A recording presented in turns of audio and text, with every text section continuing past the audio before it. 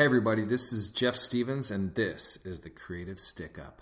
This week on the podcast, I've got Kevin Brennan, owner of Brennan's in the West End. And if you've been there, you know it's a bar, but it's also an upstairs bar. It's got a cigar lounge. It's got its own cigar brand. It's got the ping pong palladium. It's got the beehive, amazing co-working space. And now Kevin is launching a chef series next year that is fresh and new. And I wanted to talk to him about that. So we get into all of this stuff this week. Enjoy my conversation with Kevin Brennan.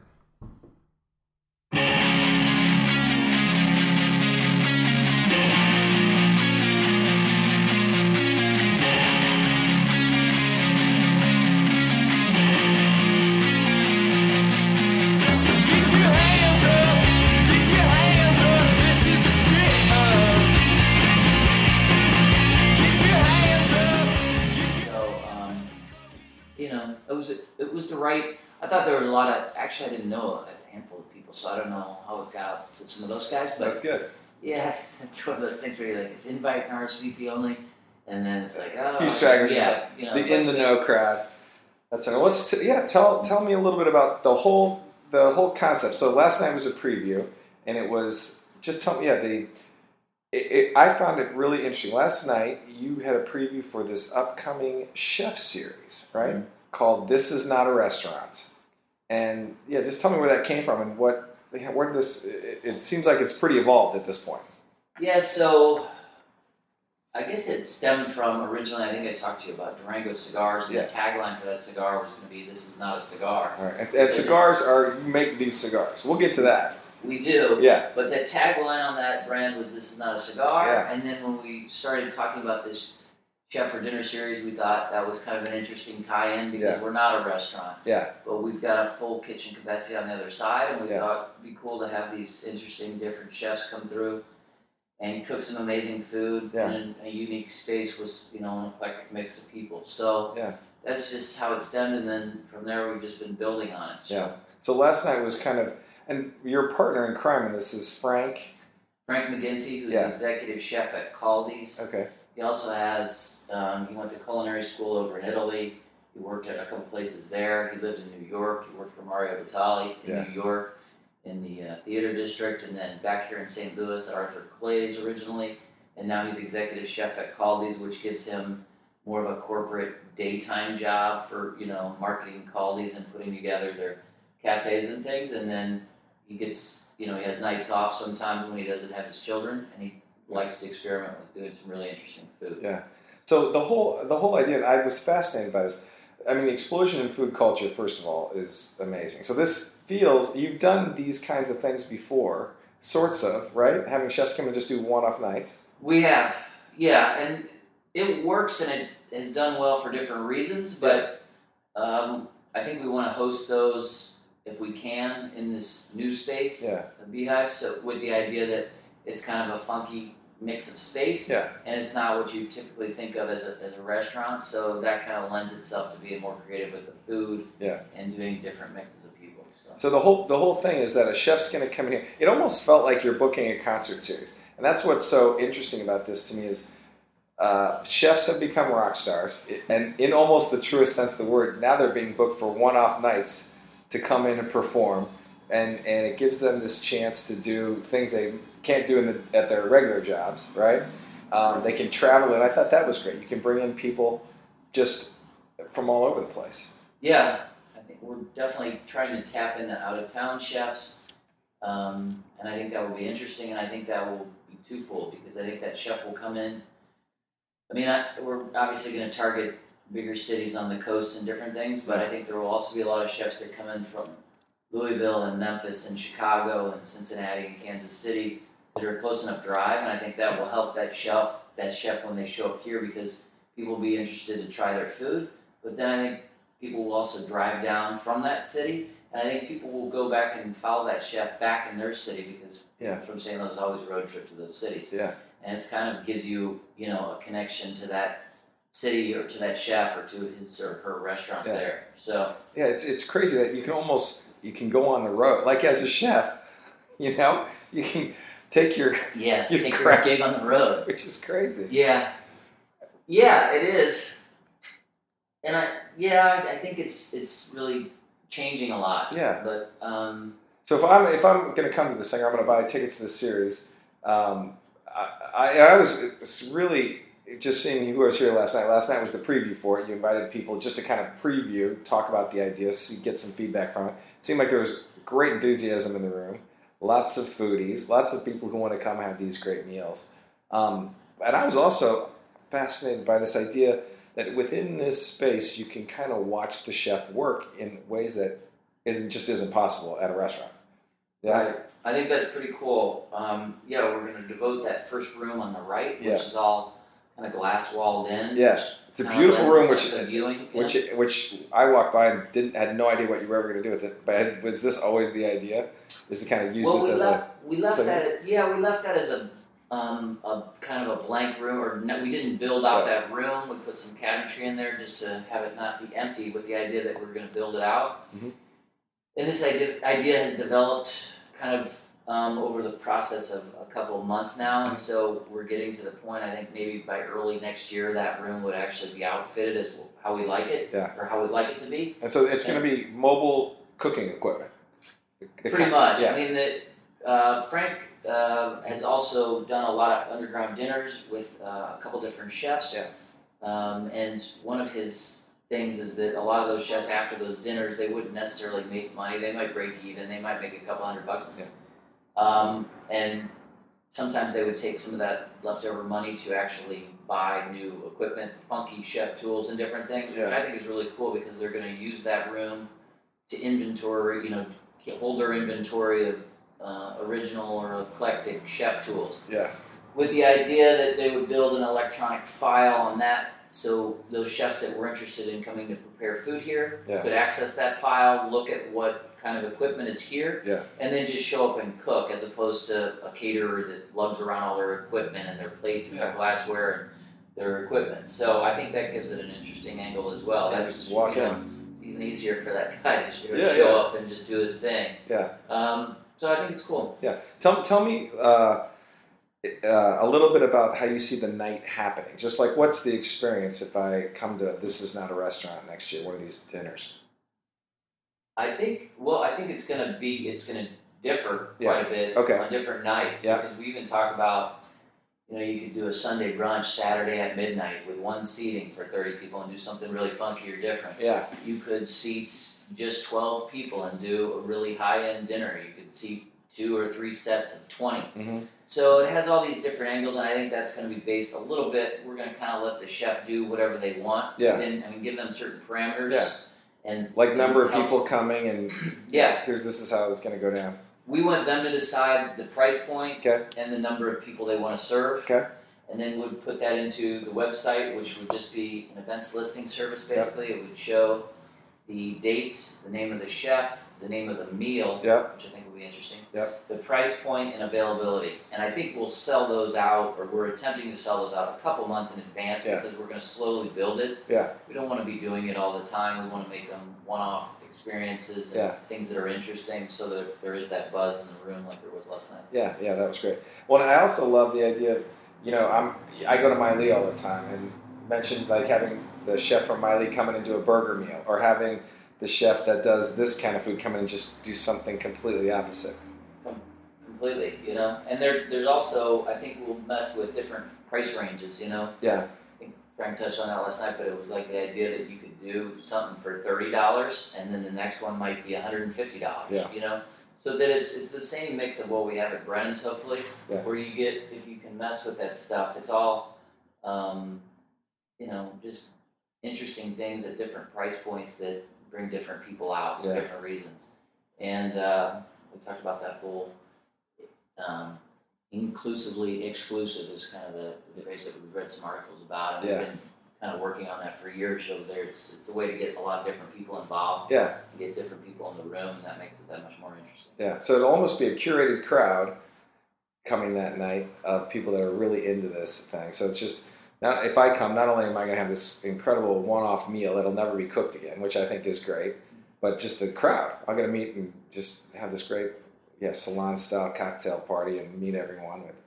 And that's fantastic. I think so. Yeah. So tell me, also, you previewed last night this magazine that's going to be created at each event. So it will live forever in this digital magazine that will be shot, written, curated that night, all about that thing, and then it'll put up online.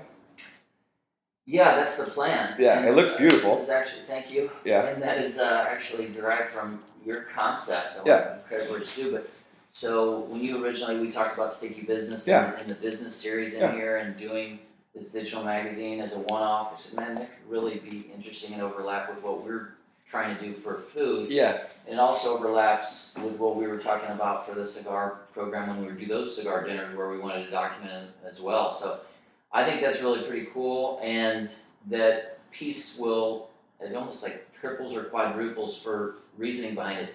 It's both what you just described, or it's in addition to what you just described it as a document of what happened that night, but it also serves as a really cool thing, I think, for those incoming chefs, because there's so many chefs that don't have like promotional pieces for themselves. Yeah. And it's just really well done with high resolution photos, the chef bio, the pictures of the different plates, and then So you're going to set up kind of a white table up here as they plate the food, get actual killer high-res photography. Yeah, and we're hoping that the photographers That's awesome. even here that night producing, Yeah. developing those images on a laptop as that's taking place, so you can kind of see the process of what's going on. Yeah. And like we said, there can be audio with the chef involved, or maybe with the guests. We like to do a video that's a recap of the night that's compressed down to 45 or 60 seconds of everything that took place that night, just in fast speed motion. Yeah. So I think there's a lot of really cool elements to it, Yeah. and part of that thing is sourcing the people that are interested in working on it and having those people experience the dinners and then write the articles, or then do the photography, or then do the PR, the social media behind it to get the word out. Yeah. So I think that's pretty cool. It's important to us to have people that are doing that sort of thing involved in it on a bigger level than just doing the work. Yeah. That's crazy. So where did you get this whole entrepreneurial spirit to create this space or to mix all this business? Because you are a bar owner. You own a bar called Brennan's. It's a bar at its core and what it started as. Where did all and yet you have the upstairs bar, the cigar lounge, this fantastic ping pong space. We talked about all these things you've done over the years, and then now you've built this. For lack of a better word, it's almost like a mini Soho House right here in St. Louis. If you're not familiar with the Soho House in London and New York, it's this space where I guess media executives, and I've been them a few times, buy memberships and come and have meetings, right? And it's just these beautiful rooms, and you have this awesome thing. And tell me how that all, just where you found this inspiration to do this. I don't know. Well, originally when we opened Brennan's, it was going to be a store. My brother and I opened it up, and it was a store. It was a store to sell? To sell wine, liquor, cigars, a little bit of food. Mm-hmm. So it was like a mini provisions shop. When was this? That was in 2003, so it's been 12 years. 12 years ago, okay. Yeah. And ironically, my brother's mother-in-law was Nikki Antonio. She was a really big help in developing the store initially. She used to run the Greek Gourmet, and she was telling us, she said, you guys are going to need more tables and chairs. You don't understand. People are going to want to hang out here. And we were like, you don't understand. We don't want people to hang out here. We're going to be a store. We're going to do a lot of volume with people coming. The neighborhood was underserved for that. Yeah, there was nothing here to go buy anything, right? We waited. There was an old place called the Vintage Room, and we waited till he went out of business because he was not right in the heart of the West End, but he was down near the Scottish Arms off of Boyle. Oh, yeah. And so, Boyle? Off of Cleat or whatever it is. Yeah, cool. But we waited till he, that didn't work out because we didn't want to, compete with somebody. I don't really like when businesses go head to head. Down here it's different because the restaurants feed off of one another. Yeah. But we thought having one wine store was enough. Yeah. As it turned out, she was right. We needed more tables and chairs, and people were hanging out here all the time. And we always had that serving license, but it turned into more of a bar. So that's fine. Have you run a bar prior to that? I did in Chicago, a couple different places. So you knew the business. I knew the business, and I was kind of trying to get out of that business. And then it just morphed. It's kind of like the mafia, man. Yeah. It just sucks you back in. Exactly, and I think that's actually part of what this new space is. Yeah. Is me still being like, no, I'm gonna get out of the bar business, and then come over here and do work stuff.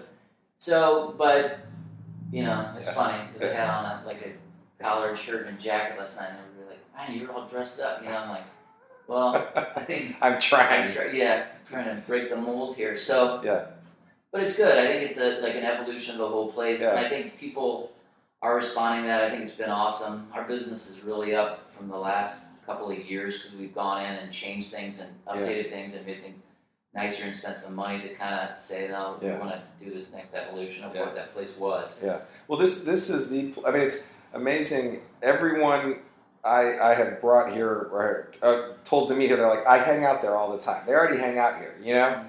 It's just interesting how many people, it's a real community beyond a pub, it's like a real service to, it's already kind of got that thing going, which is great. What was the inspiration for the Beehive? So, like I said, more work, and we also run our online business that we can run out of here, and this was actually, we put together a model for somebody for San Francisco. Okay. And I know that this was a big part of, what was happening out in San Francisco and people working from their laptop and making work more of a... It's a co-working place, It's a co-working to an extent, and also out there, I think it's that, I think they get that there's more of that culture where they're going to work. They're not going to work 9 to 5. Yeah. They're going to work when they need to work and get their work done, but they can do it from wherever. Yeah. And so we wanted to build out a space that provided that for people. And it's funny. Starbucks, is so busy you can't really have a meeting there anymore. Right. I mean, if you want a private meeting or if you go there, you don't know that you're going to get a seat in there. You know? It's crowded all the time. So we want to be between that and what. Yeah. I guess we also joked about being like a country club, but without the country. Without the club. So so it's like it's this place to go where hopefully it's a new place to do business in a different sense. So we have a lot of different, and some people are really embracing that and getting it, and other people don't really understand how it applies to them. But we really think it applies to more people than they think it does.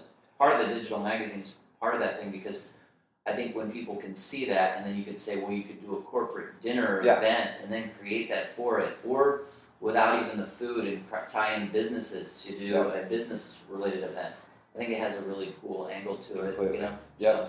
Well, and I agree, and I think we'll be talking about that and getting the word out about having these sticky business events as businesses do offsites and try to be more innovative and bring teams together and do things like that. I think the event we did earlier this year and will continue to do next year, this space just lends itself beautifully for that.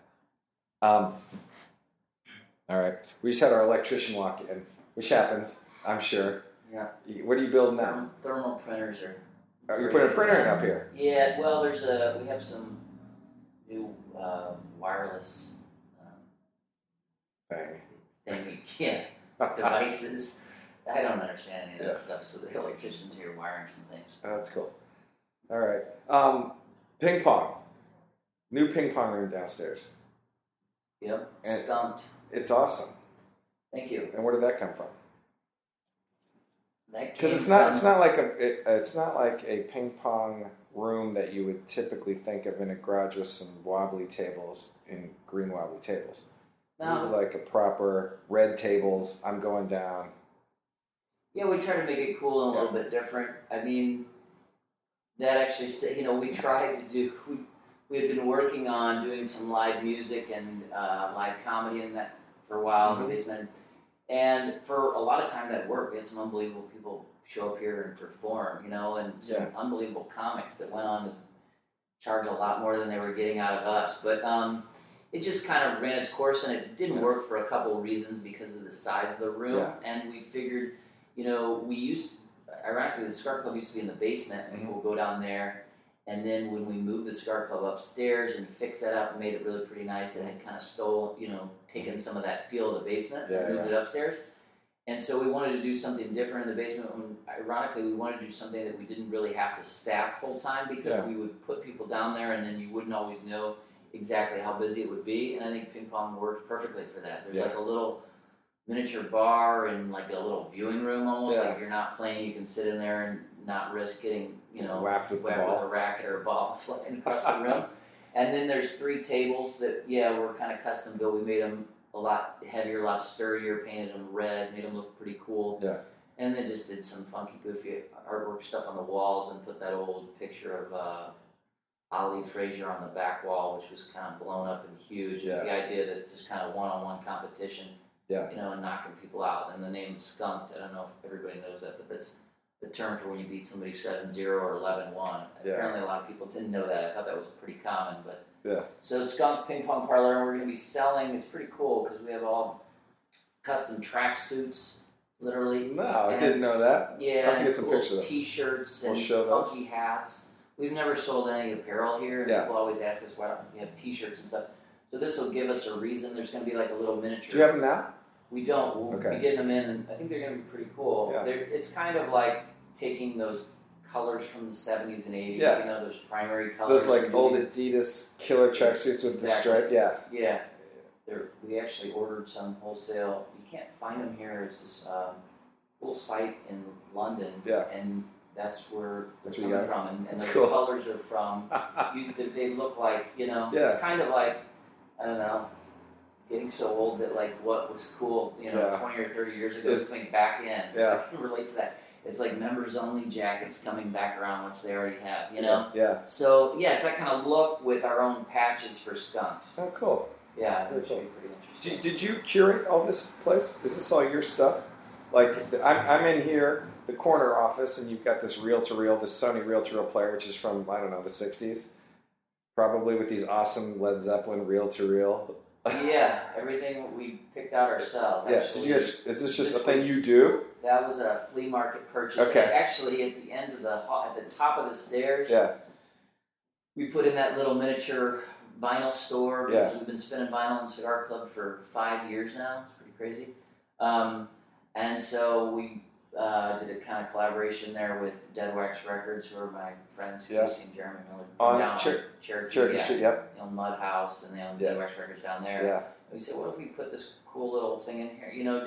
We kind of, that room was in between what the Beehive is for workspace and the Maryland House on the other side, or the Cigar Club on the other side.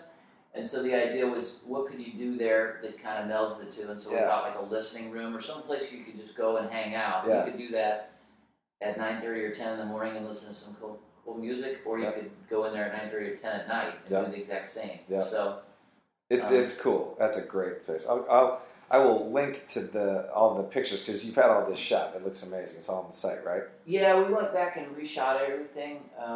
RJ Hartbeck shot pretty much the whole place. Yeah. And gave the place some, the photos do the place justice. So.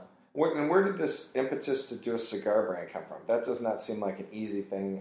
I guess you've been a fan of the products for a while, and you're just like, I'm going to do my own. Yeah, well, that's been a while, and now we're back. So that should really be my if I was really smarter and making money, I would have just been working on that the whole time. But ironically, that product is sold so well at Brennan's. Yeah. And it's starting to sell better online, but really online is where that thing should really flourish. Yeah. So and it's called Durango Cigars, and it's got this incredible point of difference. It does. They're pipe tobacco cigars, so they're made with a little bit of pipe tobacco filler leaf along with long filler cigar leaf, and then bound and wrapped in cigar leaf as well, all premium stuff. So they sit, those tobaccos that are used are 3-4 years old, and they're made in the Dominican. It's a pretty cool operation because it's a small family.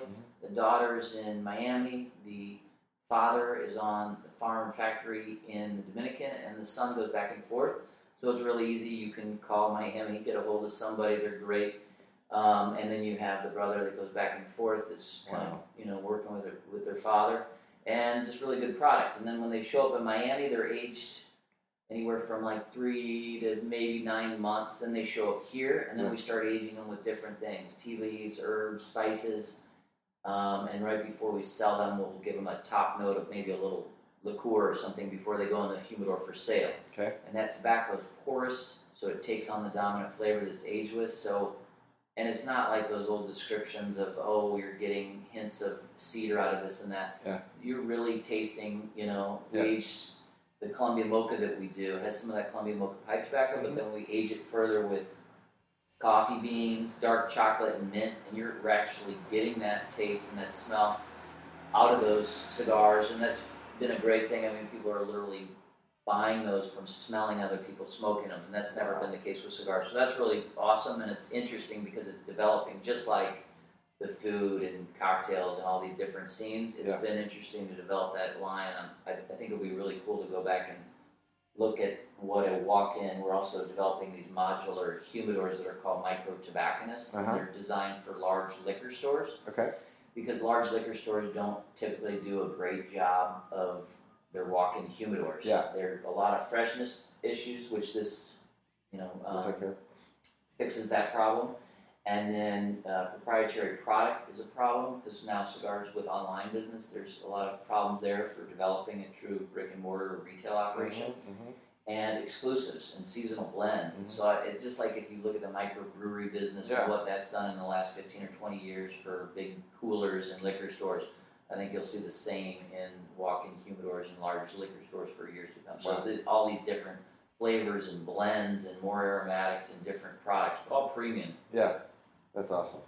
That's cool. All right, man. So in January, for This Is Not a Restaurant, who do you know your chefs? Do you know who's going to star in the first couple of these things? We don't. We have some dates that we're putting together, and we're going to put that on the website. I believe it's under definitelynotarestaurant.com. Definitelynotarestaurant.com. I will post that when I post this. That's awesome, and the whole series will be put on there maybe in another week or two, but look for the end of January to actually have those events. Okay. And then 1 or 2 in January, a couple in February, and then start building up a little bit, but not over the top. We'll keep it kind of interesting. So if you're St. Louis, you love food, you're a foodie, you like the finer things in life, you need to somehow get involved in this. This Is Not a Restaurant. Thank you. Yeah, thank you. Thanks for the interview, Kevin. Thank you. All right.